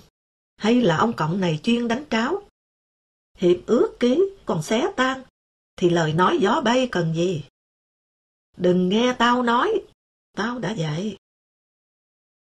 Nên biết, trước đó một năm, ngày 11 tháng 5 1994, Clinton ký Ngày Nhân quyền của Việt Nam. Ngày mà hàng năm Quốc hội Mỹ bàn đến vấn đề nhân quyền ở Việt Nam. Vấn đề nhân quyền sẽ là cái kẹt dai dẳng nhất trong quan hệ hai nước. Lòi ra, Cộng sản kỵ con người kinh khủng, đến mức bất chấp mọi lý tính, lương tri, miễn sao nó được trèo lên đầu cưỡi lên cổ của tất cả những ai là người. Chương 26. Tôi quen 3 người dạy tiếng Anh, và tôi muốn nói tới các anh như những người từng chịu hẩm hiu lúc đất nước sập cửa lại với thế giới. Tiếng Anh bị miệt thị. Thật ra, chả phải tiếng Anh, mà là bất cứ tiếng nói của kẻ thù nào. Chị PTM, dạy tiếng Trung Quốc ở Đại học Sư phạm, đã ngồi làm thường trực mãi ở cổng trường, cho tới khi Trung Quốc hết là thù, mới lên truyền hình dạy lại. Ông Nghĩa dạy tiếng Trung Quốc ở Cao đẳng Sư phạm Hà Nội, thì đi làm bảo vệ. Khi đánh xét lại, Các giáo viên tiếng Nga nghĩ dài dài. Đầu tiên, nói tới Đặng Chấn Liêu, cùng tội xét lại, treo giò, mất chức chủ nhiệm khoa tiếng Anh Đại học Sư phạm. Liêu cho hay, hồi ấy chả ai thiết cái thứ tiếng phản động này. Nhiều phụ huynh thấy con bị phân vào khoa Anh ngữ, đã kiện gia đình. Gia đình tôi thành phần cốt cán, lại thêm cơ sở cách mạng, mà đi bắt con tôi học tiếng Anh là sai nguyên tắc. Hoặc, con tôi thành tích học như thế, sao lại đưa nó vào khoa tiếng Anh? Liêu ở Pháp làm viên chức của Liên Hiệp Quốc. Theo cụ Hồ kêu gọi, anh về nước và bị Hoàng Văn Hoan nghi là tình báo anh. Số là khi qua Thái hồi hương, anh gặp một người bạn, nói đang hộ tống một lão thành cách mạng, hiện thiếu áo rét. Liêu biếu luôn chiếc áo khoác len sang trọng, lông lạc đà. Người bạn hẹn Liêu sáng sau đến khách sạn, để lão thành cách mạng cảm ơn và trò chuyện. Y hẹn đến, lão thành cách mạng nằm quay mặt vào tường, vờ ngủ. Người bạn cho biết, vì vị này nghi Liêu tình báo anh. Mở ngoặc, ở Anh lâu quá, đóng ngoặc. Áo không làm gián điệp được, nên lão thành nhận. Rung rủi sao trong công việc, Liêu hay gần gũi vị lão thành. Một lần, anh theo cụ Hồ đi các nước xã hội chủ nghĩa. Ở Nam Tư, Chủ tịch Tito tự lái xe đưa cụ Hồ và Hoàng Văn Hoan đi. Lái nhanh như gió, bất chấp đường núi, cua gấp tay áo. Sau lần thử gan mật dựng tóc gáy đầu tiên, Hoan bảo cụ Hồ đừng đi xe Tito lái nữa. Cụ bảo, chú sợ thì chú đi xe khác. Hoan đổi xe luôn. Phòng xa, rủi bác làm sao thì có người thay. Liêu nói. Một chiều 2 tháng 9, hình như 1977, đạp xe về cơ quan, tôi gặp Liêu đạp xe ngược lại. Mũ đi rừng trắng, t-shirt trắng, giày tennis trắng và bít tất trắng. Liêu vẫy tôi dừng lại. Chúng tôi ghé chân chuyện trò dưới những hàng cờ tíu tít trong các tán lá xanh, dọc con đường ven hồ. Chính thu. Nhân ngày độc lập long trọng, mình vừa gửi cho Phạm Văn Đồng cái thư. Cảm ơn Thủ tướng, 10 năm trước đã chỉ thị cho Đại học Sư phạm tăng lương tôi. Và nay tôi vừa mới được vinh dự hưởng lương nổ chậm. Đùa với ông, chứ không biết thế, Liêu nói. Nổ bao nhiêu? Tôi hỏi. 8 đồng bọ. Thế là 10 năm qua, mỗi năm tăng 8 hiều lương. Với Trung Quốc, ông ấy lại sộp, nhận chủ quyền biển đảo, ngọt ghê. Ừ nhỉ, nếu còn Liên Hiệp Quốc thì nay làm gì? Liêu cười cười. Có thể đại sứ không? Tôi hỏi. Ồ, mà có khi đại sứ ở Việt Nam. Chết, như thế thì lúc ấy Phạm Văn Đồng lại tặng huy chương vì gì này nọ, và cảm ơn đại sứ đã giúp Việt Nam. Kèm theo một thanh sơn mài chùa một cột, treo 3 ngày là bên, Liêu đùa theo. Tôi không thể quên một trưa đầu tháng 8 1967, ở chỗ Nguyễn Đức Thuận K15 về, tới giữa đường Thanh Niên, gặp Chấn Liêu đi xe máy Liên Xô ngược lên đê Yên Phụ. Khéo là đến Mỹ Điền ở đầu dốc. Liêu giơ tay bảo tôi dừng, rồi ghé tận tai, giọng thú vị. May quá, cái luận văn chống giáo điều của Minh Việt để ở nhà Phạm viết, không việc gì. Mở ngoặc, nhưng rồi công an đã ngang đường bắt Ngọc Lan vợ viết, và Lan đã phải nộp cái gọi là cương lĩnh chống đảng. Đóng ngoặc. Một cái gì nghe như tình đồng đội thấy ở trong Khải Hoàng Môn của Erich Maria Remarque, nhà văn Đức. Xưa, có những tối, Chấn Liêu, Minh Việt và tôi cùng đến nhà Phạm Viết hay nhà Vũ Đình Huỳnh, những buổi trò chuyện nhẹ nhàng mà ấn tượng sâu sắc. Bác sĩ bệnh viện Việt Xô ngờ tôi xơ gan. Liêu một sáng chủ nhật dẫn tôi tới nhờ Tôn Thất Tùng khám giúp. Tùng nắng một lúc xong, thôi một cái khá mạnh vào bụng tôi, để một câu chửi khá tục. Mở ngoặc, vợ ông lắc đầu cười, đóng ngoặc, nói, tốt, nhưng anh đừng bảo là tôi chửi chúng nó nha. Tôi nhớ một câu Liêu nói, chúng mình nhìn người bằng con mắt thân thiện, vì chúng mình cảnh giác trước tiên với cái xấu ở trong bản thân. Còn họ tự nhận là cách mạng cao quý, Họ luôn cảnh giác với người khác để kịp thời giáo dục, uốn nắn. Họ với chúng ta cơ bản ngược dò nhau. Họ bắt buộc phải tự khẳng định vai trò lãnh đạo, dạy dỗ chúng ta. Cái mặc cảm ưu việt này tất dẫn tới đòi dân phải có mặc cảm tự ti với họ. Mặc cảm tự ti này là dấu hiệu dân tin tưởng đảng, yếu tố hàng đầu của thắng lợi. Khốn nạn thế đấy. Sau 1975, Vũ Đình Huỳnh và Liêu vào Sài Gòn, đã rủ nhau di đô vô Nam. Đang chuẩn bị thì Liêu ngã bệnh, bụng to tướng, vào nằm bệnh viện Việt Xô. Tôi tới thăm. Liêu nhắm mắt ngủ. Vợ anh khoe, hôm qua anh uống thang thuốc bắc đầu tiên, bụng xẹp ngay. Mừng quá, tôi xoa xoa trán anh. Anh mở mắt, cười như mếu, và nước mắt từ từ chảy ra. Ngoài cửa sổ phòng bệnh, bên kia đường, thấy sườn đê sông Hồng mời mọc. Tôi thầm nghĩ hôm nào rủ Liêu dạo chơi. Nhưng hôm sau, Liêu vĩnh biệt tất cả.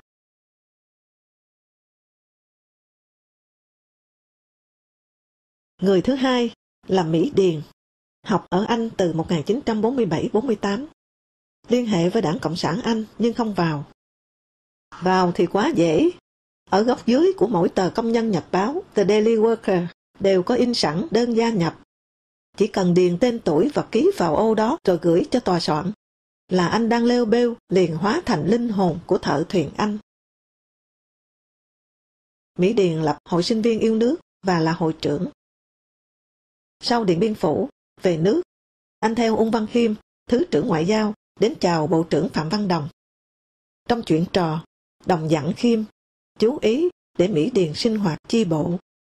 Nhưng rồi chả ai nhắc tới, có lẽ thấy anh không bập. Sớm ngán thế cuộc, bắt đầu từ đọc báo cáo mật của Khrushchev trên báo Le Monde. Mỹ Điền trở thành một trong 2-3 trung tâm lan yến kỳ hoa dị vật ở Hà Nội. Những năm 60, thú chơi này bị coi là tư sản đồi trụy, rồi bị cấm. Minh họa đúng cho câu thơ của Bertolt Brecht, thời thế gì mà nói đến cỏ cây, cũng như đã phạm vào tội ác. Hết chiến tranh, về Nam ngay, cùng bác sĩ Dương Quỳnh Hoa tậu mỗi người 5.000 mét vuông đất cạnh nhau ở Thảo Điền sát sông Sài Gòn. Đêm ngày nghe chuyện sống, đào ao mương, đắp đồi ụ, cất nhà sàn, sưu tập thân cây lũa, anh rình vớt trên sông. Cả khu rừng thông thống, không tường rào, không một viên gạch hòn ngói, và toàn lối mòn giữa cỏ hoa. Trong không gian chăm chút hoang vu kiểu Anh này, hoa các màu trên mặt đất, nôm như một tấm toan không có khung của Claude Monet, danh họa Pháp. Nền bếp đất nện, mái bếp dừa nước. Anh từng có thời chăn lưới kín các ngọn cây, thả chim. Cầu vắt qua lạch qua mương bằng tre, tay vịn là tre uốn xuống. Ngôi nhà sàn tựa vào một quả đồi nhân tạo. Trên mái lấp lánh mấy mảng pin mặt trời bạn bè bên anh tặng. Chả ai thích dùng tôi, Mỹ Điền nói. Đúng hơn là mình chẳng thích dùng mình cho ai. Tôi biết đằng sau câu này là cả một kinh lịch gập ghềnh. Anh thấy quá nhiều cái xấu đối với trí thức. Và mớ hành trang nặng mùi rác người ấy đã khiến anh chọn cho khu nhà cái tên Thanh Phong Cát, gác gió trong xanh. Bây giờ, anh thiền ít nhất mỗi ngày 2-3 giờ. Sáng ra sông bơi ngửa, thủy thiền, có khi trôi xa hơn cây số. 80 hơn tuổi đời, nhưng Tết ta thế nào anh cũng xe buýt xe lam đến thăm gia đình Ung Văn Khiêm. Anh đã cho tôi hiểu rõ Ung Văn Khiêm hơn. Một lần, sau khi Khiêm sinh hoạt đảng lại, Mỹ Điền đưa mấy đại sứ cũ tới thăm cựu Bộ trưởng Ngoại giao. Khiêm đã nói, lúc tôi khó khăn, đảng viên chỉ có anh Tô Ký, và ngoài đảng thì vợ chồng anh Mỹ Điền thường ngày đến thăm tôi. Vừa ở Anh về, Mỹ Điền đi cải cách ruộng đất ở Thái Bình. Mẹ anh trong Nam là địa chủ. Một cán bộ trong đội anh bảo anh, từ nay phải gọi mẹ là con địa chủ. Anh phản đối gay gắt, thì chiều được lệnh về gấp Hà Nội. Đã chệnh. Hóa ra, được mời dạy tiếng Anh cho một số thanh niên xung phong trung kiên trong đó có Nguyễn Duy Niên, để chuẩn bị tiếp xúc với Ủy ban Quốc tế Giám sát đình chiến. Sau này làm bộ trưởng, Nguyễn Duy Niên đã hứa sẽ thăm thầy. Tết, một người của Bộ Ngoại giao đến, đưa cho Mỹ Điền quà biếu của bộ trưởng. Một phong bì đựng 1 triệu đồng. Mỹ Điền tới bưu điện, gửi bảo đảm trả lại. Nói, tôi là người biết đủ, xin cảm ơn. Mở ngoặc, thêm một chút. Bố mẹ anh đã được chính quyền Ngô Đình Diệm cải cách điền địa, trưng mua với giá tử tế, gọi là trút hữu, và không bị gọi là con này con nọ. Mẹ anh hoạt động bí mật ở Sài Gòn, giúp nhiều tiền cho mặt trận giải phóng. Có khi chính bằng tiền ông Diệm mua lại ruộng đất của cụ. Đóng ngoặc. Sau khi Everest, phi công Mỹ bị bắn rơi đầu tiên ở Vịnh Hạ Long, quân đội mời Mỹ Điền làm việc, hứa đưa anh sang quân đội. Nhưng nhận mấy anh học trò của anh rồi, thì người ta lờ. Có sao đâu, anh nói. Người ta từng mời tôi vào đảng để lại ra nước ngoài hoạt động, nhưng tôi từ chối mà. Tôi không có hạp với thứ việc đó. Mở ngoặc. Trong 4 nữ sinh Đặng Chấn Liêu giới thiệu cho Cục Tình báo lúc đó, thì một người nay là Viện trưởng Viện Nghiên cứu Tổng hợp của Tổng cục Tình báo. Đóng ngoặc. Mấy bạn của Mỹ Điền ở Anh về làm bộ trưởng cho Sài Gòn. Có người hỏi, thì anh nói, xách cặp cho cụ Hồ là thích rồi.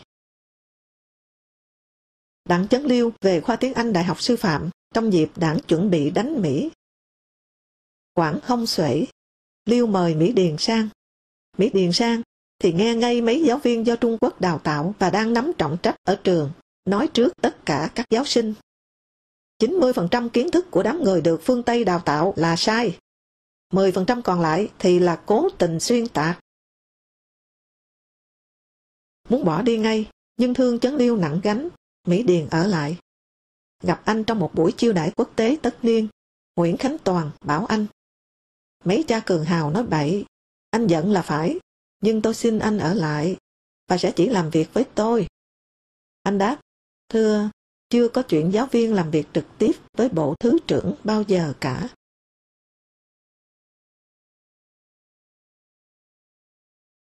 Mỹ Điền thỉnh thoảng lại kể cho tôi nghe về một nhân vật nào đó. Một lần, anh hỏi tôi có biết Ngô Mạnh không? Tôi nói, Ngô Mạnh như một quả núi sừng sững giấu mặt ở an toàn khu. Với các tác phẩm hàng ngày của ông ta là bản 3TG, viết tắt 3 chữ TTTG, tin tức thế giới. Bản tin nhanh hình thành từ những ngày đầu kháng chiến, theo chỉ dẫn của cụ Hồ. Rất giỏi tiếng Anh, tiếng Pháp, tiếng Nhật, quốc tế ngữ. Làm việc cực kỳ chuyên cần, cắm chốt ngày đêm bên mấy cái máy thu thanh, rồi tai nghe, tay tóc ký, thu lại đầy đủ gần như toàn bộ mạch đập của thế giới vào 2-3 trang giấy, toàn viết tắt tiếng Pháp. Trình lên cho lãnh đạo cao nhất, nắm, hiểu. Ông là người có nhiều độc giả nhất và độc giả cao sang nhất nước này. Nhưng bị vết, đi lính cho Nhật. Thế là ông biết khá rồi đấy. Mỹ Điền bảo tôi. Mạnh vốn là sĩ quan quân báo cao cấp của Nhật. Có xe và lính bảo vệ cơ mà. Sau 1945, được cụ Tôn đưa ra Bắc và làm việc ở văn phòng Phạm Văn Đồng. Ở Paris, Đồng và Mạnh đã tam cố Thảo Lư, 3 lần gặp Trần Đức Thảo, vận động về giúp nước. Khi Thảo qua London để về theo ngã Liên Xô Trung Quốc, tôi đã đón tiếp và bố trí chỗ ăn ở mấy ngày. Rồi Thảo về nước, thành ra tên phản động, ông biết quá rõ đấy. Nhưng tôi muốn nói cái kết của Ngô Mạnh. Trước hết, chuyện con chó của Ngô Mạnh chết. Chó chết thì hết chuyện chứ. Không, con chó của Ngô Mạnh là của bác Hồ cho. Bác yêu Mạnh mà. Mạnh giúp bác thấy rõ thế giới mà. Chẳng may nó chết. Ngô Mạnh chôn cất chu đáo. Nhưng anh em trong cơ quan lại bật mồ nó lên để rửa Mạnh. Ngô Mạnh cố nhiên không chịu. Tranh cãi tới tai Phạm Văn Đồng. Đồng ra lệnh chôn lại con chó xuống. Xem đấy, thủ tướng rất trọng hiền tài. Tài thật chứ. Năm 1964, ai là người báo trước Mỹ sẽ ném bom trả miếng ta đánh tàu Macdos để ta đề phòng trả đũa sớm được. Ngô Mạnh. Mạnh nghe đài Úc lúc 11 giờ trưa khi các quan viên Bộ Ngoại giao đã đũa bát kéo sang đầy nhà ăn ở Chu Văn An. Nhưng tài liền với tai ương một phần. Người ta nghi. Sao Mạnh biết sớm và chính xác thế? Mở ngoặt. Ai dám bên anh mà nói chẳng qua nhờ ở cái múi giờ trên nhau. Mà Mỹ lúc hễ đánh thì đều báo trước. Đóng ngoặt. Vậy thì hắn vẫn liên hệ với tình báo Nhật. Ngô Mạnh liền bị bật khỏi Bộ Ngoại giao về thông tấn xã. Đến lúc này, các đấng bề trên không màng đến nữa. Bác Hồ lặng lẽ gửi Mạnh một hộp xúc xích tiệp. Mở ngoặt. Tôi hỏi Mỹ Điền là xúc của cụ hay cụ lấy ở đâu? Đóng ngoặt. Bác phải ý tứ chứ. Nhưng thời khan hiếm, một chút thịt là một chia tay hay hơn lời lẽ. Thông tấn xã không mặn mà với gián điệp, dù là nghi vấn. Trấn Liêu bèn đón Mạnh về Đại học Sư phạm, làm công đoàn. Quen một cơ sở thực phẩm quốc doanh gần hồ Thuyền Quang. Ngô Mạnh lo đều đặn lòng lệnh quyết heo cho giáo sinh trong khoa. Không giúp được trí tuệ thì giúp ruột phèo vậy. Về hưu, Ngô Mạnh vào Sài Gòn. Tình cờ chiếu X-quang, thấy phổi mờ hết. Mạnh bèn vào nằm ở Thống Nhất, bệnh viện vì dân cũ. Nhưng người ta mắng anh lẻn vào Chủ nhật khi họ lơi lỏng thủ tục. Ngô Mạnh bảo con gái tìm Mỹ Điền. Hỏi han cụ thể, Mỹ Điền bảo Ngô Mạnh về nhà. Đằng nào cũng chết, nhưng đỡ bị mắng mỏ. Mỹ Điền hỏi tôi, ông có biết, trước khi Ngô Mạnh chết chừng 10 ngày, hôm nào cũng có một cha cố đến giải tội, sức vào thánh cho Ngô Mạnh không? À, thì ra anh ta đi đạo. Khổ, cái thân đã làm cho Nhật mà lại phạm gia tô giáo nữa, thì ai người ta cho tham gia cứu nước? Đành phải bỏ đạo và giấu biệt. Theo đảng thì phải chịu sảy đàn tan nghé thôi. Tàn đời trở lại đạo với Chúa. Không gửi cho Mạnh xúc xích Roma, cũng không bới vết Mạnh đã theo cộng sản vô thần ra để trù. Chúa vẫn phái đại diện đến nâng dắt anh ở những bước siêu vẹo cuối cùng. Nếu Chúa cảnh giác, nghi anh là gián điệp cộng sản chui vào nhà Chúa. Ở lớp chỉnh huấn xác định lập trường giai cấp chống địa chủ năm 1953, mở cho trí thức và cán bộ cao cấp ở ATK an toàn khu, cụ Hồ đến nói, đảng ta không có kiểu vắt chanh bỏ vỏ. Tôi nghe mà hơi lạ tai. Sao đảng lại có thể vắt chanh bỏ vỏ được? Thì ra, cụ đang nhằm nói với các trí thức cũ, quen đọc sách báo của đế quốc phản động, vu cáo chính sách cán bộ của đảng vô sản. Mỹ Điền kể, một trí thức Trà Vinh, học ở Pháp, là Phạm Trung Tương, làm cò cảnh sát. Liên hệ với Việt Minh lúc sắp tổng khởi nghĩa. Tương cho cảnh sát nghỉ 3 ngày. Súng ống để cả ở trong đồn. Rồi ông mở cửa cho Việt Minh vào, chiếm ngọt xớt. Tham gia kháng chiến, ra Bắc tập kết. Rồi thất nghiệp, vì lý lịch bẩn. Cảnh sát trưởng của Pháp. Mỹ Điền nhờ Ung Văn Khiêm Mão đưa Tương về nhà xuất bản ngoại văn, dịch sách cùng Phan Hiền. Sau 1975, về lại quê, không thẻ đảng, bị địa phương thành kiến, cắt điện, sống tối ôm.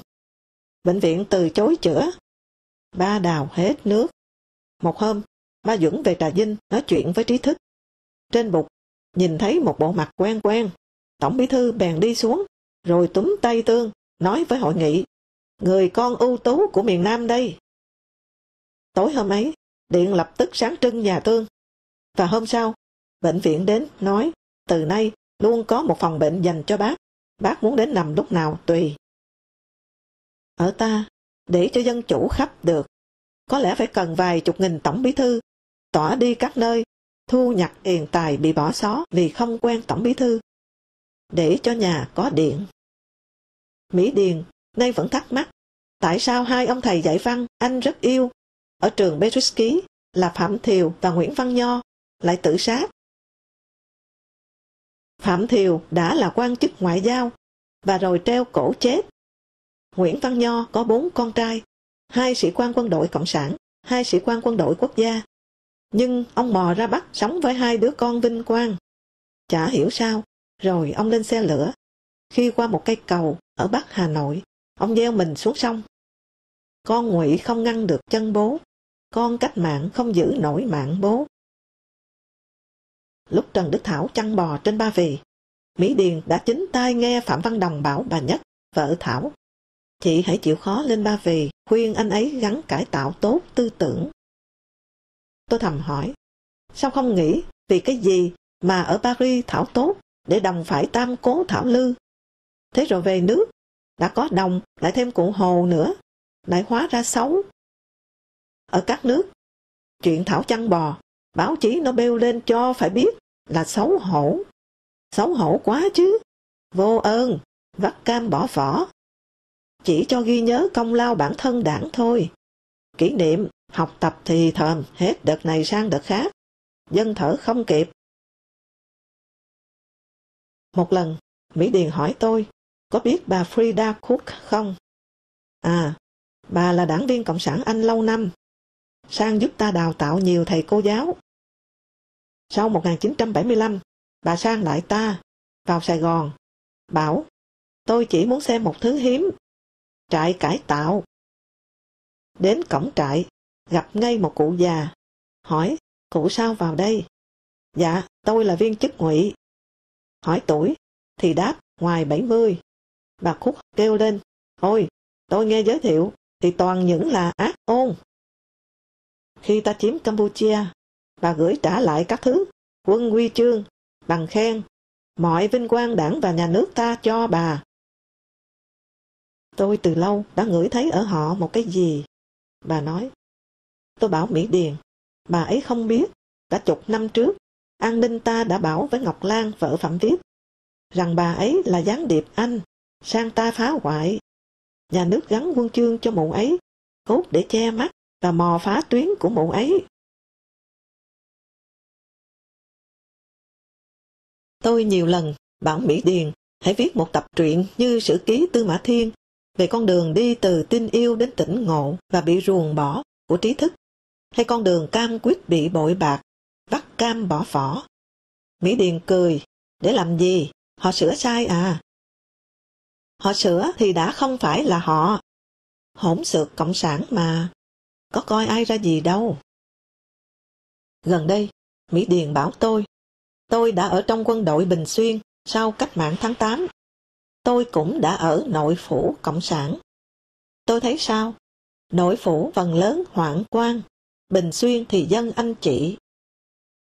Phải công bằng mà nói là dân anh chị lại quân tử. Nói là giữ lời. Hoạn quan thì không à nha. À, có cái này. Dịch cho các ông lớn. Đủ hết các ông lớn. Tôi rất lạ, là nhiều ông, mở ngoặc, có nói tên, đóng ngoặc.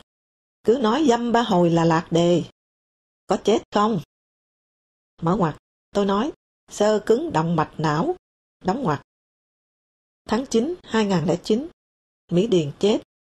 Trước đó 15 ngày, tôi đến thì anh bảo ngay, tôi đi mất đấy. Không ngờ đúng thế, quá nhanh. Tôi đề vòng hoa phúng, đặt ở chợ Bến Thành. Lê Trọng Nghĩa, Phan Thế Vấn, Trần Đĩnh, thương nhớ Mỹ Điền, người thích sống với cỏ hoa sông nước và lặng lẽ. Anh tâm nguyện làm khu vườn giống hệt như lúc chưa có giống người trên quả đất này. Khấn ở bàn thờ anh xong, tôi ra vườn, cỏ cao ngang hông rồi, nhà sàn trên sông u ám. Tự nhiên tôi chợt thấy lại sương khói tiền đường. Bọt nước vỡ tung dưng dưng dưới nắng, nhìn từ đỉnh tháp Lục Hòa. Hè 1955, bị cấm yêu và phải cắt đứt với Hồng Linh. Tôi đi chơi Thượng Hải, Hàng Châu, Tây Hồ, Thái Hồ. Hết sức buồn. Buồn đến mức tưởng nhắm mắt lại thì cả phần xác lẫn phần hồn tôi sẽ lìa thoát tất cả, rất nhẹ nhàng, êm ả. Ở cửa sông tiền đường, tôi leo lên tới tầng tháp trên cùng. Vắng âm u và hẹp.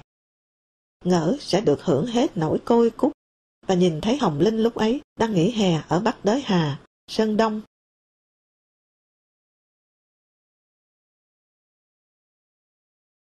Không ai hiểu nổi được mối liên quan quanh co kỳ lạ của cảm xúc.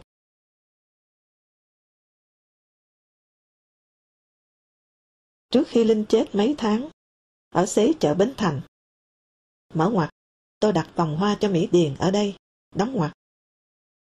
Mỹ Điền biếu Linh một lọ nước hoa. Bạn bè bên Pháp vừa cho. Mẹ tôi, chị tôi đều chết ung thư. Lúc ấy cần cái thứ này, tôi hiểu lắm. Tôi...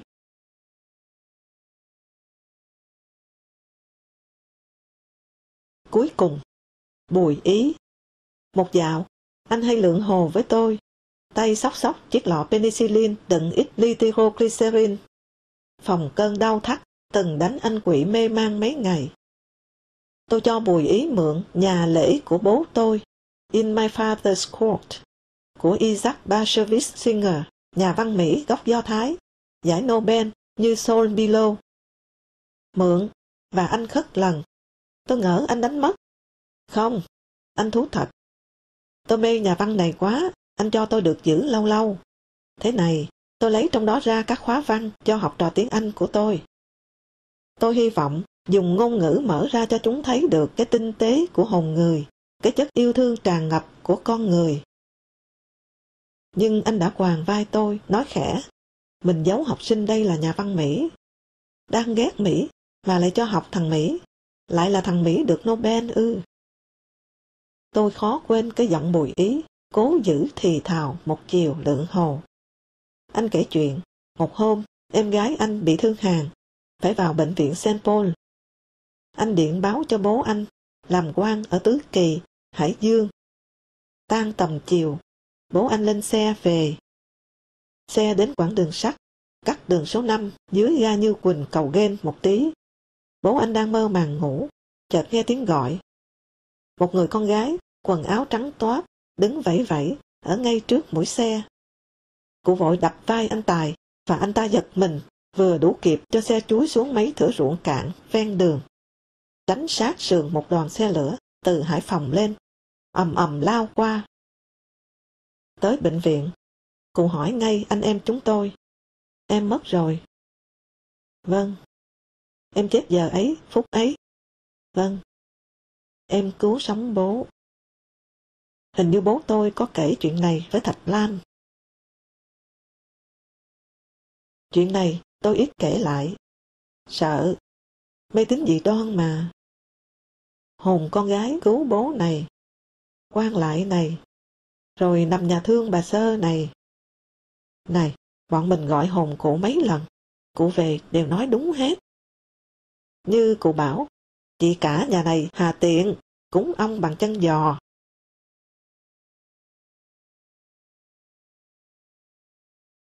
Nhưng ông sợ gì? Tôi hỏi. Sợ cõi âm huyền bí, luôn theo sát ta, xem cái bụng dạ ta ăn ở tốt hay xấu. Sợ cõi dương gian, ngày ngày thọc vào mọi xó xỉnh đời sống ta, để xem bụng dạ ta tin nó ít hay nhiều. Thế đấy, thế giới chưa thấy chống môi trường sợ nhi. Thì đòi dân chủ, nhân quyền đấy, tôi nói.